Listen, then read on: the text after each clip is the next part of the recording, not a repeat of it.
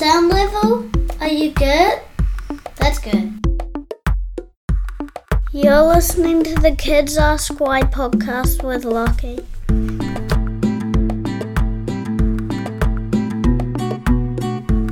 A show where kids ask why and kids find the answers.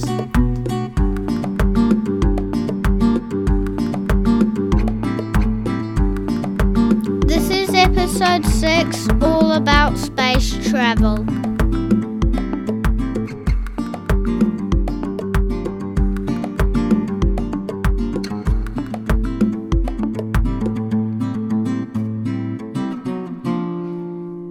Welcome to the Kids Ask Why podcast with Lockie. Today we're talking about space travel. So, Dad, what is space travel? So space travel is where we use rockets to go from the Earth all the way through our atmosphere and out into space, so beyond the gravitational pull of the Earth. Okay. What do rockets do? So a rocket is what we need to launch anything from Earth up into space. And it does that by using rocket fuel and oxygen to produce explosions, to burn, and that produce hot gases that push out the bottom of the rocket and then propel the rocket up into through the atmosphere and up out into space. And so we first started producing rockets in the second half of the 20th century, and we've been doing it ever since. And the first rocket to go into space was a rocket from the Soviet Union called Sputnik 1, and that launched a satellite into space in 1957 on the 4th of October, and it went around the world a number of times, and it went bleep, bleep every time it went around the world, and it orbited the Earth once every 96 minutes, so it must have been going pretty fast, hey? Yeah. Did you know that the first man in space was Yuri Gagarin? Was it really? Yuri Gagarin. And where was he from? He was from Russia. Cool. And when did he go into space? He went into space on the 12th of April, 1961, didn't he? And he went around the Earth a couple of times, and then he ejected from his capsule and parachuted back to Earth. That's pretty spectacular, isn't it? Yeah. So, Dad, who was the first person on the moon? So the first person on the moon was on the 20th of July 1969, 3 American astronauts, Neil Armstrong, Buzz Aldrin, and a man named Collins. They went to the moon on Apollo 11, and they touched down on the moon. Aldrin and Armstrong touched down on the moon in the Eagle lander, and Neil Armstrong on the 20th of July 1969 was the first man to step on the moon, and he famously said, "That's one small step for man and one giant leap for mankind." And so the Americans, despite being second to go into space, were the first nation to land on the moon.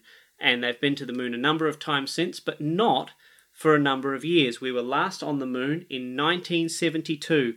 So all of that technology to get us to the moon, and we haven't gone back for a long, long time. So, Dad, who were those people in Russia that went second on the moon? I don't think Russia's ever actually been to the moon, Lockie. I'm not quite sure, but I think it's only American astronauts in the Apollo space program that went and landed on the moon. Lots of Russian astronauts, or cosmonauts as they're called in Russia, have been to space, and many of them were part of the first space station, but I don't think any of them ever actually went onto the moon. I thought you said Russian for a sec. I was very confused. Sorry, no. I think only American Apollo missions went to the moon. What are space shuttles for? Despite the fact that we could launch rockets into space, and we could do that really, really well, rockets weren't reusable, so they could only be used once, and they were really, really expensive to build a rocket, test it, get it ready, and then launch it into space. So it cost many millions, if not billions of dollars each time man wanted to put a rocket into space. So the space shuttle program was built to try and make space travel cheaper, so much, much cheaper to get into space, and also much, much faster. So rather than having to build everything from scratch, they wanted to be able to reuse parts of their space shuttle to get into space and back again. So the space shuttle was invented and built, designed and built, so that we could reuse most of the components. So it was made up of three things: an orbiter, or the space shuttle that we recognize. It has a fuel tank, and it has two booster rockets that help get it off the ground and get it moving really, really fast to get it up towards space. When they're in space, they don't use them. They fall off, and it just floats around. That's right. So uses a little bit of gas. That's right. To power itself while it's in space. That's right. So those booster rockets, they fall back to Earth and land in the ocean, and they reuse those. The fuel tank doesn't get reused, but the orbiter, which is the big plane-looking thing, that does get reused, and they try and land that back on Earth, don't they? So it takes off like a rocket straight up, and then it lands like a plane back on a runway, and then they transport it back to its launch pad in Florida. And so for many, many years, for about 20 years, the space shuttle was the preferred way of getting people and satellites and sometimes parts of international space stations like the Mir or the International Space Stations up into space. Interesting. I didn't know space shuttles were that important. Yeah, they were a very big step forward in our ability to put both satellites and people into space on a regular basis. And it was the fact that we could reuse those components. So the space shuttles Columbia, Discovery, Atlantis, Endeavour, and Challenger. There were 5 of them built, and they worked for about 20 years to put people and things into space. Hey, Summer, do you have a question about space travel too? Okay, Dad. How do you live in space?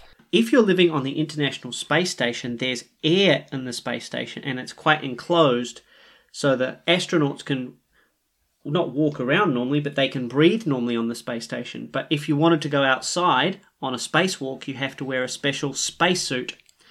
And there are interesting things about space. Because there's no gravity, all sorts of things that we would do normally here on Earth are very, very different.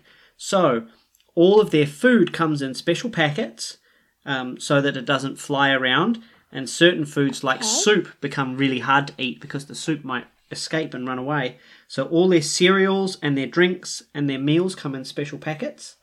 To go poos and wees, they have a very special toilet so that the poos and wees don't escape and go everywhere. And even something like having a shower is very, very difficult because the water goes everywhere and it might get into sensitive equipment. So they have special showers that they use to protect water from going everywhere. That makes sense. And when we go to sleep, we go and lie on our beds. But if there's no gravity, what would happen to you? You would? Float. That's right. So they have a special sleeping bag that is attached to the walls or even the ceiling of the space station, and you can float and you get strapped yourself into the sleeping bag, and then you can have a nice good sleep strapped into a very funny shaped sleeping bag that's strapped to the wall or the ceiling. Yeah, like an ear.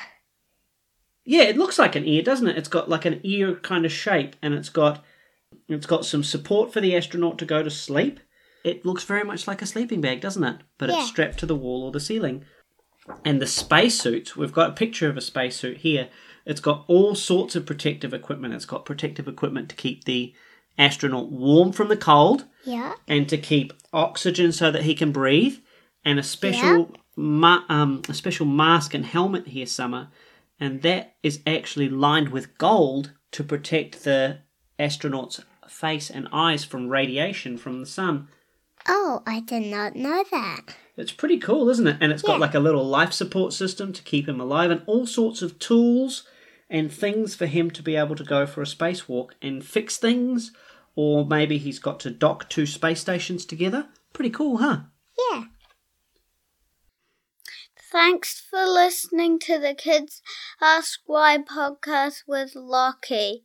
Next time we're talking about the universe. Please leave a like and subscribe so more people can know about our podcast.